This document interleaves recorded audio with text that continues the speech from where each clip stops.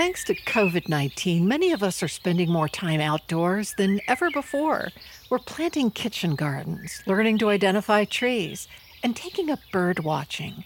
In honor of all those life-giving walks we've been taking with friends, for this Earth Day, With Good Reason invites you to walk with us. We're walking right at the edge of the forest here through the Phragmites, and it is thick.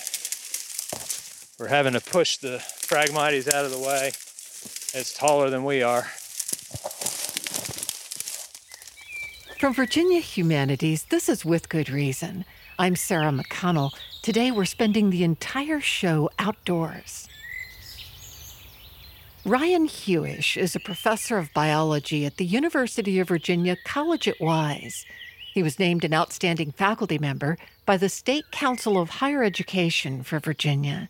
We join him and his kids on a blustery early spring walk on their farm in the foothills of the Appalachians. Oh yeah, it's a sycamore fruit. Look at that, it's falling apart. Ryan, first tell me about where we're walking. So we are on my own property. We're in Scott County, Virginia, and we're at the foothills of the Appalachian Mountains, a place called Appalachian Cove. Just walking through the forest with my family, learning about some of the plants that we've gotten used to eating and using as medicine. Oh, look, here's a bloodroot that's blooming. Wow, cool. See how beautiful that is? It has those golden anthers on the inside. Is this a farm? Yeah, it's a forest farm and a homestead, so we have some cleared acres for our animals and for our vegetable gardens. But most of it is a forest farm where we steward wild, native, edible plants and medicinal plants. How many animals do you have? What kind? We have a lot of chickens, and we have dairy goats and livestock guardian dogs. And as many children as animals? Not quite. We have 5 children, ages ranging from 17 down to 4. And a couple of them came along this tour with you. Yeah. So all 5 of my children came with me.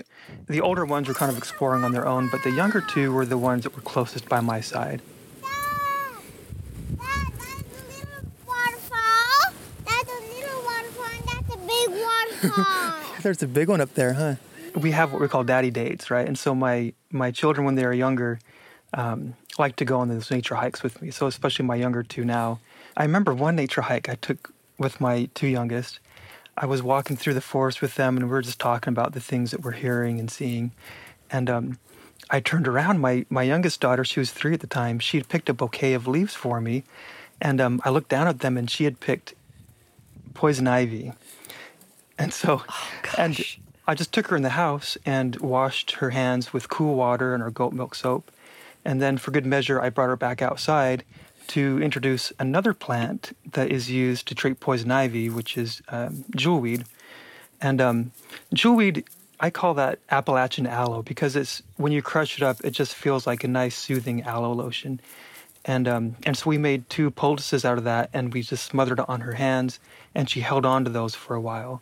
And she didn't break out in a rash. And so in the past, when I've used this plant, the times when I applied the jewelweed poultice to my arm, I've never broken out in a rash. Oh. Here's one of my favorite springtime vegetables. This is wood nettle, Laportea canadensis. And it comes up as a tender green in the spring, and the leaves are very serrated, and they don't have as many stingers as the stinging nettle that many are probably familiar with. It's related to it, same family. But we clip off these young greens, and we just saute them, maybe steam them a little bit. My earliest memories are of plants. For some reason, I've always had this close connection with plants. And I remember my grandmother, she's Swedish, and she would collect elderberries from the forest. And as I got older, when I became a teenager, I was just fascinated with plants, and I really got into foraging, right? Wild foraging and finding my own food. And my grandmother was the only one that would join me in my meals. I guess the rest of my family were scared about my adventures. Daddy, look at those ones. Oh yeah, these are toothworts. Toothwort. Yeah. They have 4 petals. That's one way we know they're in the mustard family. Oh, look. Did those beetles fall out of the flower? What beetle? There was 2 little black beetles. I think they were pollinating the flowers. Oh. Look, these ones are already going to fruit. Should we taste one of the leaves?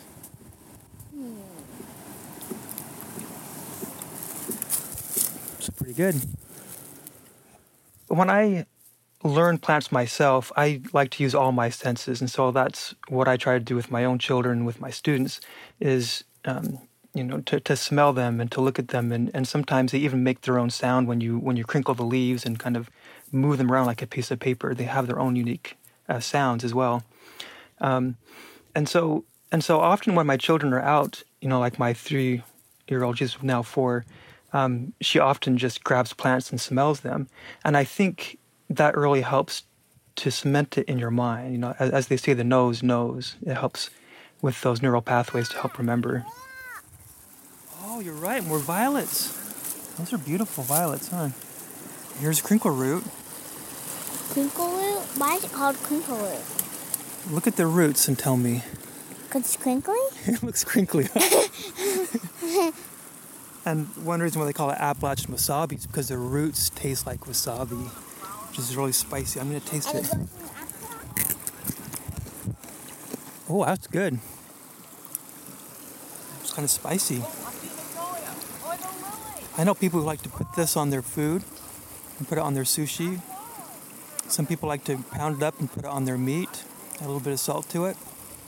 It's a very warm flavor, like a nice warm mustard flavor. Wasabi.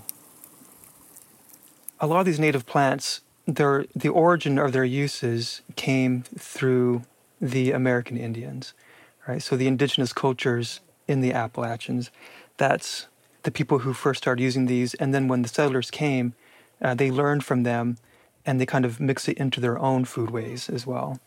And so some of these tribal communities are trying to reclaim their food sovereignty, right? And so they're trying to learn more about these traditions and try to keep them alive. And look how beautiful those flowers are too. Oh, we're almost to the waterfall.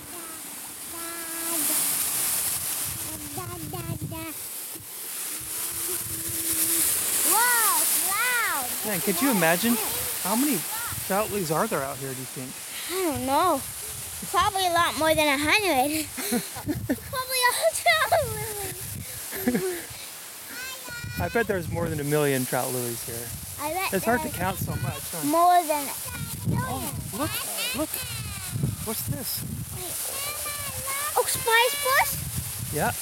How would you describe spice bush for somebody who's never smelt it before? Smell? Let me smell it. It smells Is it a good smell or a bad smell? it's a spicy smell. It's like a, It's a good one though, right? Kind of like a mix between yeah, like ginger a little bit, maybe allspice. It's in yeah. the same family as cinnamon, but it doesn't really taste like cinnamon. No, But it does have a nice, pleasant flavor. yeah. Remember when we put the branches and leaves in our lentil soup to flavor it? Oh, yeah. It gives it a nice soft flavor. It smells a little bit like sage, too. Oh, good. Yep. You're right. It does smell like sage. And you can eat it too. I knew there was a little smell that really smelled like that, but I forgot the name. Then I remembered the sage. Yep.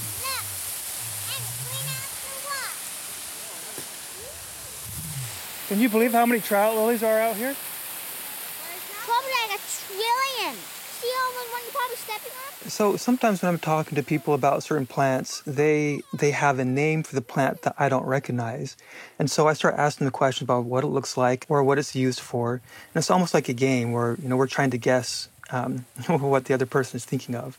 And one of those stories is where a man was talking about a plant called shoemake. And he was talking about how it was used as medicine and as food, as kind of a spice.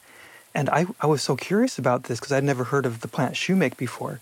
And so I kept on asking questions, about what else was it used for and how was it prepared, what part of the plant was used. Eventually I found out that he was referring to the sumac plant. And of course, after you make that connection, you kind of hear that connection, right, with shoemake and sumac. I was very curious to find out where that name came from, because there's other relatives of sumac in the Middle East and Europe and other parts of the world that are more commonly used for spices and medicine. And so, presumably, when people come to this new area, to the new world, when they see plants that remind them of home, they apply a similar name to them and use them for similar purposes. And so, in a way, when you document these names, you're also documenting that history that might be associated with it, and understanding that historical context and connection. And I think when people understand these connections historically and just the amazing stories behind it, it helps us be more connected with nature and with these individual plants and the species. Are they trout lilies? Uh-huh. Trout lilies. How did you know they're trout lilies? Because they have a ovalist shaped leaf, and they have like splotches on it. Yeah, what color are the splotches? They're like brown. So I remember one time when I was hiking through our forest, I came across a population of Vinca minor. That's a scientific name. Some people call it periwinkle, but of course there's a lot of different plants with the name of periwinkle. It's evergreen. It's like a creeping vine along the ground, and it has these beautiful bluish purple flowers in the early spring. But I remember thinking this plant is not native to the area.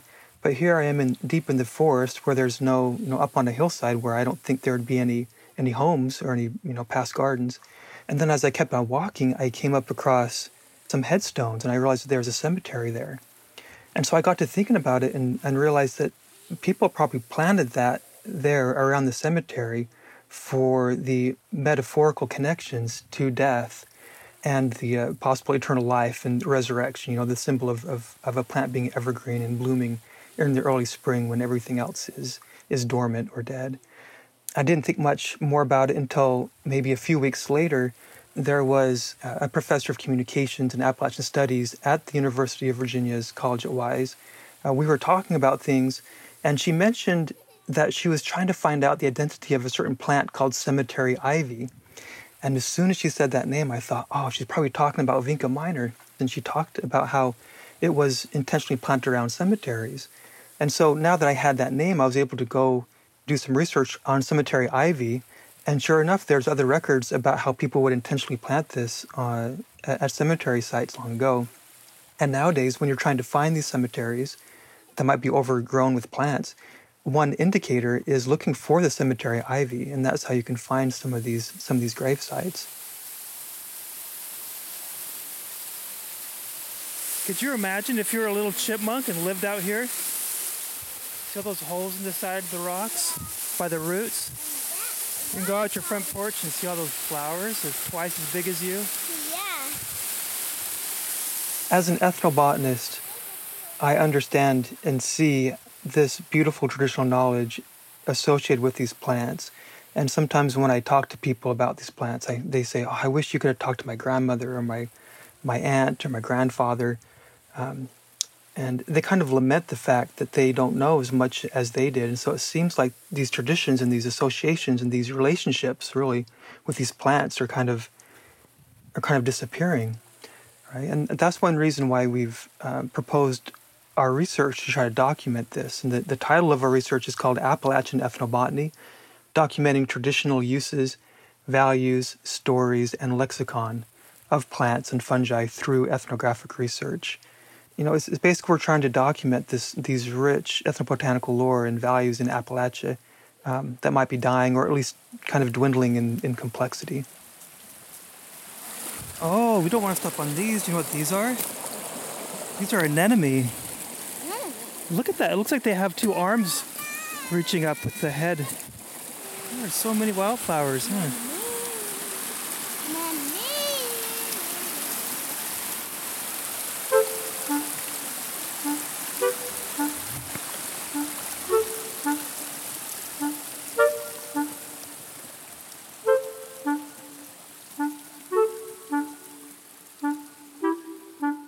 Ryan Hewish is a professor of biology at the University of Virginia College at Wise. He was named Outstanding Faculty Member by the State Council of Higher Education for Virginia. His family's forest farm and homestead is called Appalachian Cove. Sea level is rising faster on the Virginia coast than almost anywhere else in the world. And as it rises, it's creating what's known as ghost forests. Matthew Kerwin is the director of the Coastal Geomorphology and Ecology Lab at the Virginia Institute of Marine Science at William & Mary. He takes us to the Virginia coastline to walk into a ghost forest. All right, we're heading out down the York River from Gloucester Point over to Goodwin Island to go check out some ghost forests on the island. It's a little bit breezy and choppy today, but not too bad. At least the weather's warm.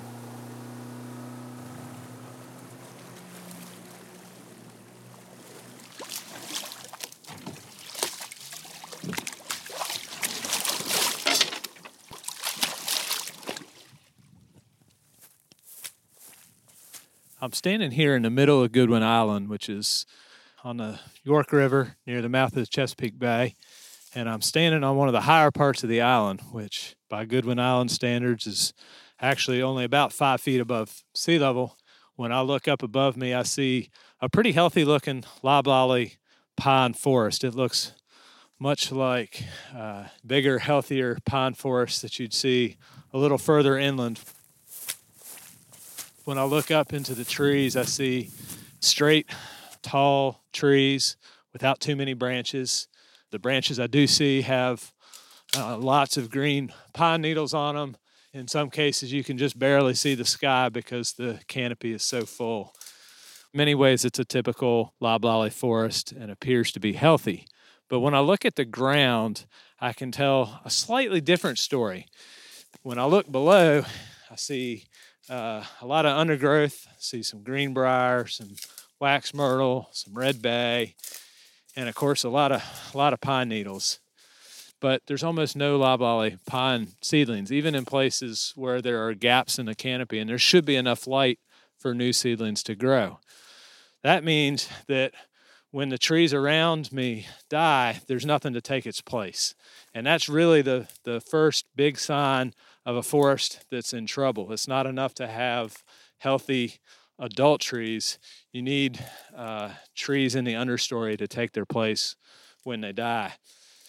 Now I'm going to walk towards the marsh. We're walking down elevation. We're walking downhill. It's so slight of a downhill that you can't really perceive it by just looking at it. But the vegetation actually changes quite a bit. You can tell that some of the loblolly pines are becoming more stressed. I see a few more dead branches. The loblolly pines themselves, despite being about the same age as where I was before, are now shorter and skinnier in diameter. And the understory is becoming thicker. Now, you might think that a thick understory with lots of shrubs, lots of wax myrtle would be a good sign, but actually it shows that there's more light reaching the forest floor because the canopy of the trees is starting to diminish. And in fact, when I look up now, instead of seeing lush green canopy, I see a lot of sky. All right, now I'm walking, continuing to walk downhill towards the marsh, towards the water, and I'm essentially at the boundary between forest and marsh. But what's really different about this is that instead of the kind of salt marsh that most people think of, I'm walking through a patch of what they call Phragmites. Phragmites is an invasive species. There is a native version in the Chesapeake Bay, but what we're walking through comes to us from China, and it is the first plant that replaces the forest that we're here.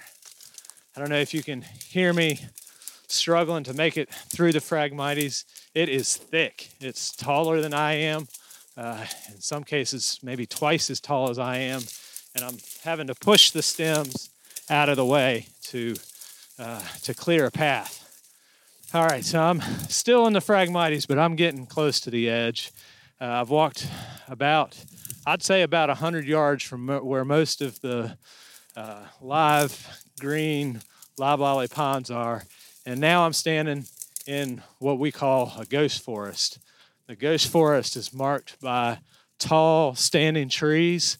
The first ones I passed are trees that have just recently died from flooding of salt water. Probably came in on a real high tide or during a small storm. And I can tell they died recently because when I look at them, most of them still have their pine cones, and some of them still even have needles on them. The needles, of course, are brown instead of green. But as I walk away from the forest, I'm walking to places where the trees have been dead a longer time. Right now I'm walking across a little pond. And now I'm into native salt marsh. This is marsh grass called Spartina patens. Some people call it salt meadow hay. And there's still dead trees around me. This, where I'm walking was all forest not even 100 years ago. This is a marsh that was formed from sea level rise and saltwater intrusion. The land here in the Chesapeake Bay is sinking about twice as fast as it does in other places around the country. And at the same time, sea levels are rising, and the net effect is water levels that are increasing much faster than most other places in the U.S. and much faster than actually most places in the world. All right, so now I've walked about 300 yards from the modern forest, and I can see marsh as far as the eye can see. This is marsh now that's more than 150 years old. In some cases, it's up to a couple thousand years old. But even that formed as a result of sea level rise just a longer time ago. There's fiddler crabs running around on the mud in between the marsh plants. I see the first signs of spring on a salt marsh are the emergence of the fiddler crabs and a few new green shoots of a grass called Spartina alterniflora. It's the end of March now, but in a month or two, this marsh will be much greener instead of brown. And all of the critters will be a lot more active.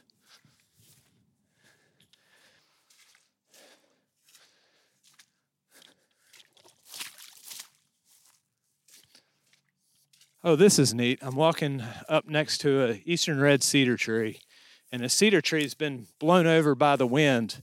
It's actually still alive, but its roots are completely uprooted from the ground below it, and they barely have any soil still attached to them, which means I can see every bit of the roots of this tree. And it's really interesting because the roots aren't growing in a circle in equal directions from the base of the tree. Instead, the roots are growing very much towards the closest source of fresh water, which is the upland forest. In other words, the roots are growing away from the marsh and away from salt water. They're, in essence, trying to find any fresh water that they can. One of my lab manager, Tyler Messerschmidt, studied the root distributions of fallen down trees, and he's hypothesized that when the tree is trying to survive sea level rise by extending its roots in the uphill direction towards fresh water, he's hypothesized that it actually makes those trees more vulnerable to blowing over. And this is something we see in cedar trees many times. The trees send their roots uphill towards fresh water, and as a result, become asymmetric and prone to toppling over in a windstorm. We see lots of fallen down, uprooted red cedar trees, whereas the loblolly pines tend to blow over up at the top and not uproot at all.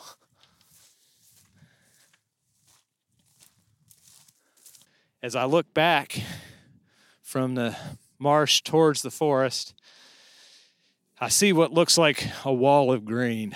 I'm looking over a wide, short marsh that's mostly brown this time of year. But when I look past the marsh, I see the green forest. And the low-lying coastal forests of coastal Virginia are mostly loblolly pine, which of course is green all year round and really stands out compared to the marshes surrounding them. But at the edge of that green forest, I can see lots of brown needles right at the edge of the forest where the marsh hits the forest. I see trees, some of which don't have any needles at all, but others where there are just a few live green needles on it, with a lot of missing needles and a lot of brown needles. I see little patches of brown and red colors on those surviving trees. And one of the coolest things is every now and then I'll see a live tree that's somehow surviving way out in the middle of the marsh. I'm passing one now that's, at least 100 yards from the nearest big stand of trees. It's surviving pretty much on its own. It must be a little high spot that gets flooded just a little bit less time and maybe a little less salty. But for the most part,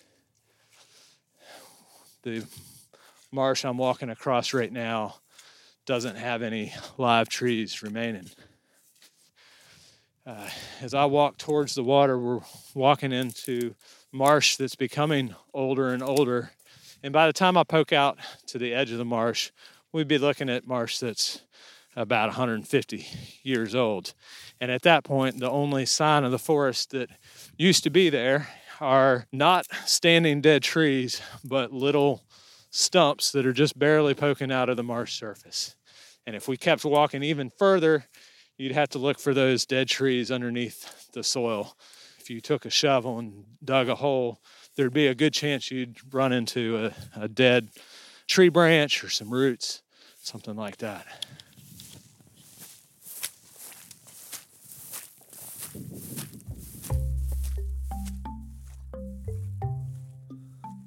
Matt Kerwin is the director of the Coastal Geomorphology and Ecology Lab at the Virginia Institute of Marine Science at William & Mary.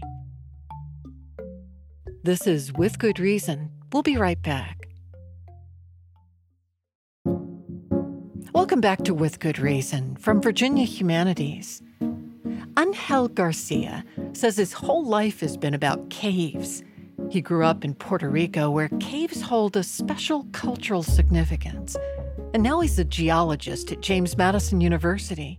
He journeys with us into the dark and cool depths of a cave. There, the eerie quiet is broken by drips of water that form stalactites and stalagmites. Garcia studies these cave sculptures and their drips to uncover mysteries from our planet's past. Caves are really, really important part of the topography, part of the terrain in the Caribbean. For the people who were pre-colonial people, the Taino people, one of the creation stories, it is saying that there were two caves made by one of the spirits, and one of the caves that is called Casibajawa is where people like me, my family came from, right? And the other cave is where other people who are not like me came from, right? Like me. Yeah, you came from the other cave that is called Amayauna. But actually, in modern language, there is this saying that it is making reference to that creation story, right? It's using in a context the word huácara, that is interpreted as a cave. Te conozco desde el tiempo de las huácaras, right? I know you from the time of the huácara. And that's really special, right? Because you know that person from the time of the beginning. That's a really long time. So take me with you, take listeners with you, as though we're going into that cave for the first time with you. What you see, how large the caverns are, and especially what you begin to hear. Let me describe my trip to Cueva Los Gemelos. It is called the Twins Cave. So when you start getting into the front of the cave, right, headlights are getting on, and you start getting into darkness. And there is one point that actually you need to walk really close to the ground, right? That you cannot walk straight. And at the end of this transect, you will find that the cave open again. It looks like a 600 people auditorium. It's really big, right? But when you get here, right, you start exploring. In some places, you see stalagmites forming, and you see all this process, right, going on. But as more you start exploring this cave, there is this small refuge, right? This little cave inside of the cave that when you get your head in, and actually you can see it right a little bit in the ground, and just looking through this refuge, you will find this beautiful image. It is an image of what it seems to be twin brothers being wrapped in a blanket. It is such a simple but at the same time complex drawing. As you withdraw from seeing the image in the small cave of the twins, what do you begin to see and hear? It's getting darker. Your senses start changing with every minute as more longer or deeper you get into caves. I want to focus in a little bit on the eyes, right? On the vision. Think about that somebody's asking you to turn off the headlamp, the source that you have in order to help your eyes to see, right? Have you been in a room that is so dark that there is no difference? There's literally no difference between having your eyes open or closed. You just feel your eyelids moving, right? Opening or closing. As you are in this complete dark room, remember that your headlamp is off. You start listening to other things of your body. Other senses start getting amplified, right? Like, for example, if you are moving your boot in the ground, that you hear the dirt, right? That is kind of interacting with your boot. You're aware of your breathing, right? In a sense that I am breathing really loud, or this is calm, right? You start getting sense of your own interaction with the environment. And as more progress, not just darkness, but also complete silence, you start listening to your heart. You start listening more to other parts of your body that are just right in tune with this, or amplified by the silence of the cave. Now I want you to get away from listening to parts of you, right? And start listening to the cave. You have it at distance that really far drop. It is so beautiful to listen because you can predict the rhythm, right? It is so constant, and you just want to listen more. And in some places, in some other caves that I have this experience, you have other rhythms of caves that are a little bit, the dripping that's a little bit faster.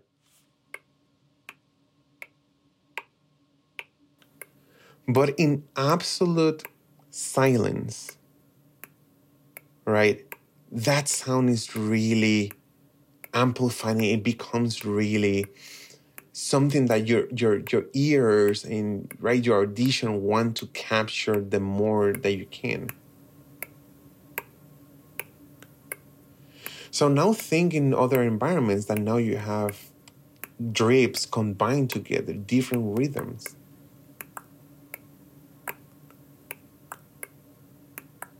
or in locations that you can have water flowing. And this will be the sound of a living cave, what they call una cueva viva, right? A living cave. What else is inside the cave?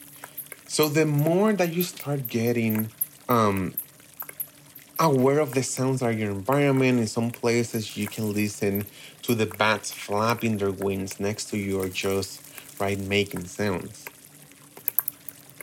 Now everybody's gonna be turning on their headlamps. So you're a little bit kind of like, oh, this is too bright, right? And even no light is getting to your face.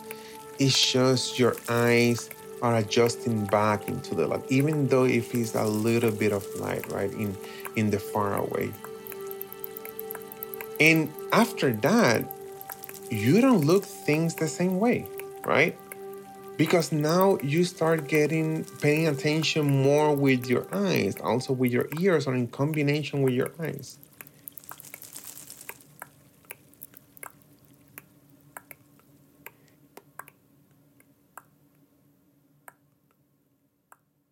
I understand that geologists can actually find a kind of natural record of climate, ancient climate, and climate change through caves. Yeah, think about when you look at when you cut a tree, right? When you slice a tree and you can see what you learned in elementary school, that tree has rings, right? And every ring is making reference to a year, but also the thickness are making reference to dry periods or more, more heavy rain and things like that, right? What is really interesting, if you cut a stalagmite, you will find these different layers being forming with the action of the drip from the roof or from a stalactite in the top. So we can look at the mineral that is formed, and we can look these elements of carbon and oxygen. And if we put this in a constraint of time, what we call an age model, you can make interpretation of regional or even local or regional changes that are related to the climate. This is what we call proxy, right? If you have these variations, it can mean that it was a more drier period. It could be it was more wetter period. It could be that you have a more forested area in top of the cave. It can be that you have a less forested area in top of the cave. This information, this archive of knowledge are inside of caves.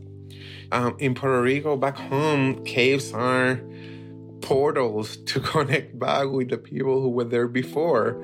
Time passes different inside of a cave.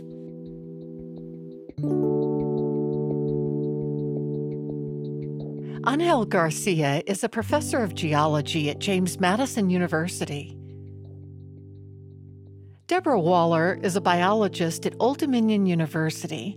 She brings us up close and personal with some of our smallest neighbors, ants, bees, and termites. We join her at the Wyanoke Bird and Wildlife Sanctuary in Norfolk, Virginia, to tour the mini ecosystems found inside dead trees and logs. There's so many different species of insects, and they're so important to the functioning of the earth. And we are just paving over the earth. We're destroying their habitat. It's devastating what we're doing to insects, and people don't realize it. They don't realize the value of insects, and they don't realize what they're doing. Just, making a beautiful green lawn using pesticides and fertilizers, you're just, destroying habitat that could be wildflowers for butterflies and bees and all kinds of insects. Okay, I'm back at a dead snag. What's a snag? Well, a snag is a stump, essentially. I previously put out a piece of chocolate chip cookie and grape jelly in a little nook, and now it is full of black carpenter ants on the edge of the jelly, drinking it up. And there should also be some other ant species that I saw previously. the acrobat ant. But it looks like in this case the carpenter ants have taken over the bait. You know, when I see carpenter ants, I think trouble, but you loved seeing them there.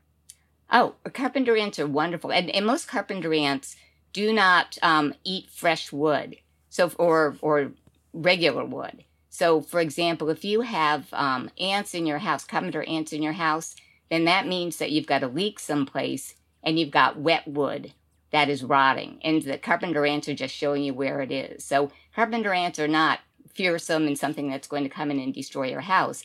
They're going to show you where the damage is. Now I'm at a dead log that I'm lifting up, and immediately a salamander skittles away. I just loved insects from day one. Was always looking to find out where they were and looking for new ones. There's some sow bugs. And I had neighbor boys who loved looking for insects too. So, we'd go out and explore. Another salamander seemed to be very abundant here today. In the very beginning, we had a pet spider outside our house when I was very little. And so I, at that point, realized that, they're just wonderful, all the arthropods that are out there. And then later on, I found something that I called a glue bug because it was like sticking to me. It was a beetle, it was actually a weevil.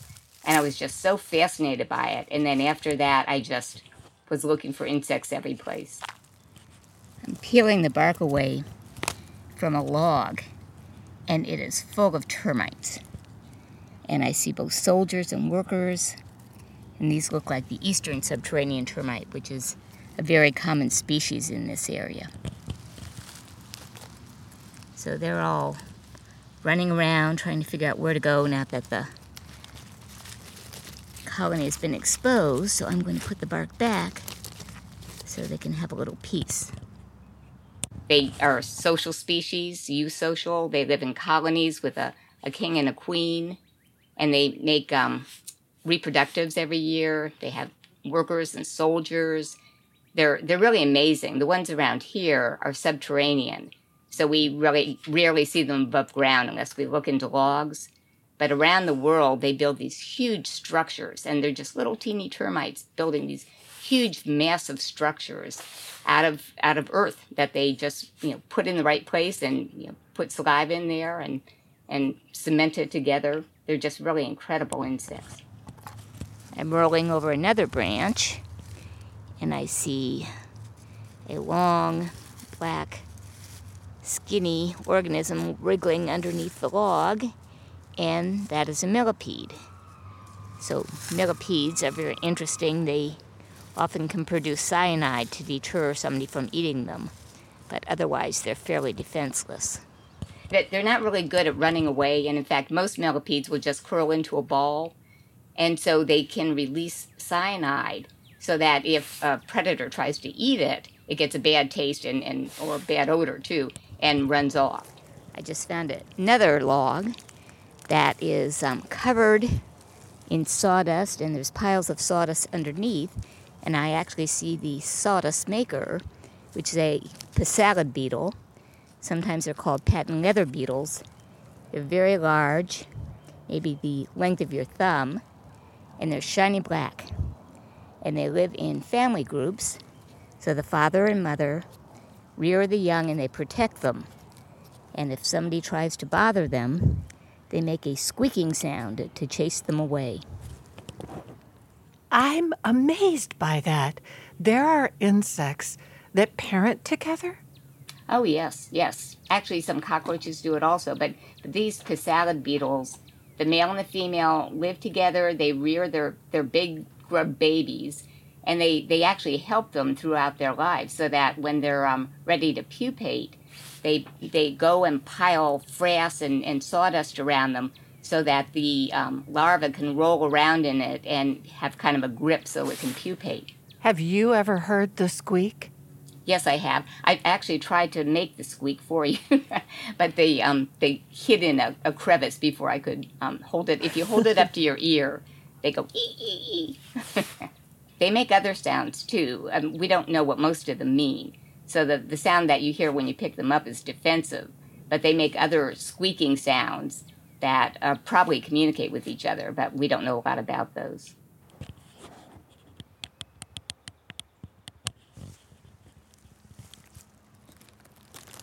So I lifted up the bark of another log, and not only is it full of termites, but some of the termites are in the alate stage, or the nymph stage, going to become alates.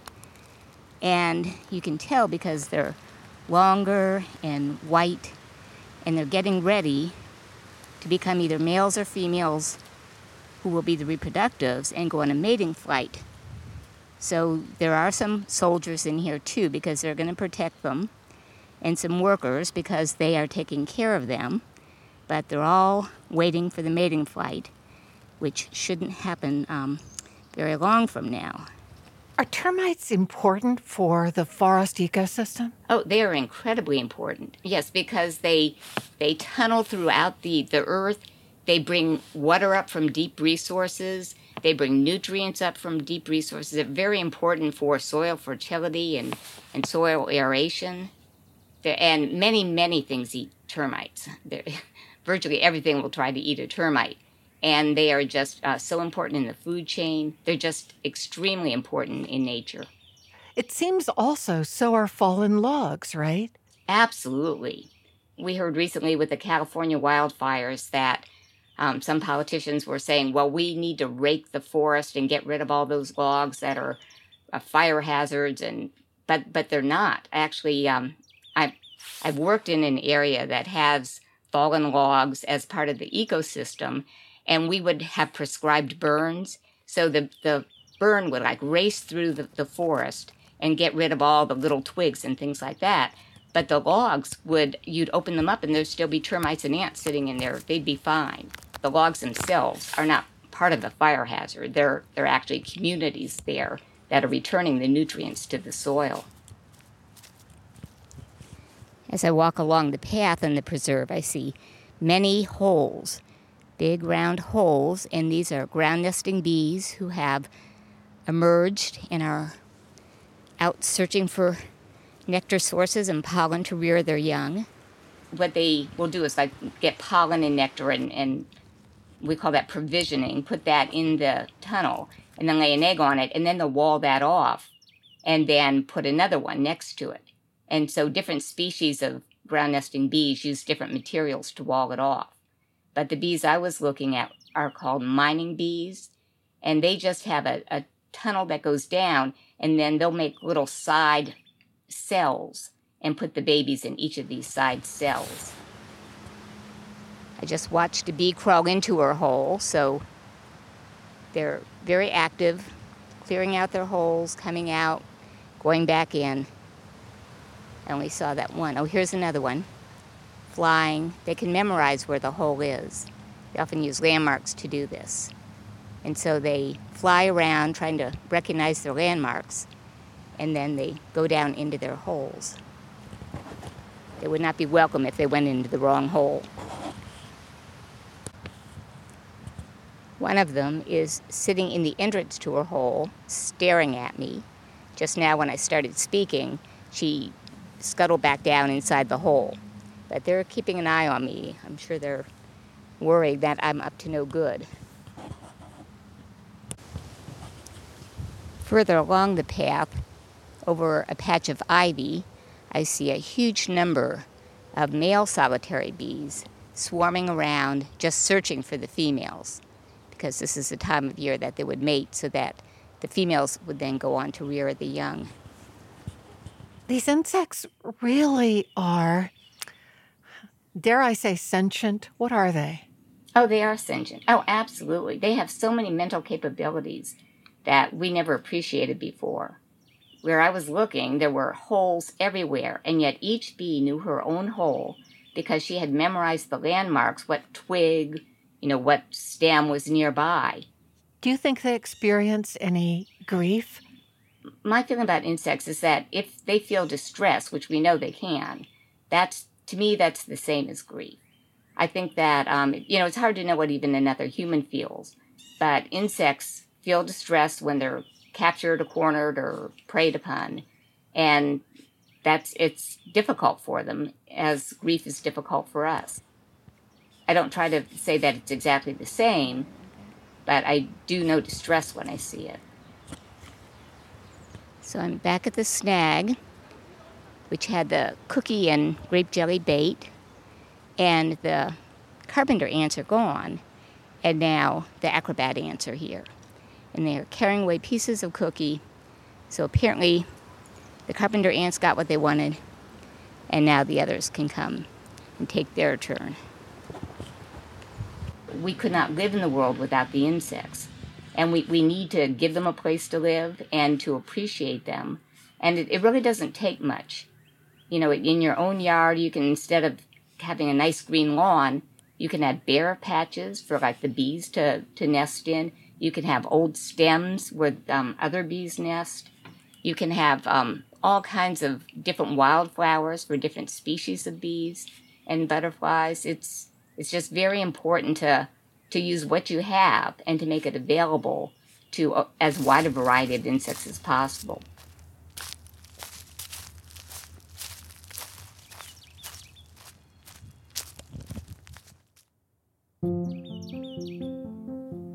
Deborah Waller is a biologist at Old Dominion University. Support for With Good Reason is provided by the University of Virginia Health System, pioneering treatments to save lives and preserve brain function for stroke patients. UVAHealth.com. With Good Reason is produced by Virginia Humanities, which acknowledges the Monacan Nation, the original people of the land and waters of our home in Charlottesville, Virginia. Our production team is Allison Quantz, Matt Darrow, Lauren Francis, and Jamal Milner. Maya Neer and Cassandra Deering are our interns. Special thanks to Jenny Taylor for booking assistance. For the podcast, go to withgoodreasonradio.org. I'm Sarah McConnell. Thanks for listening.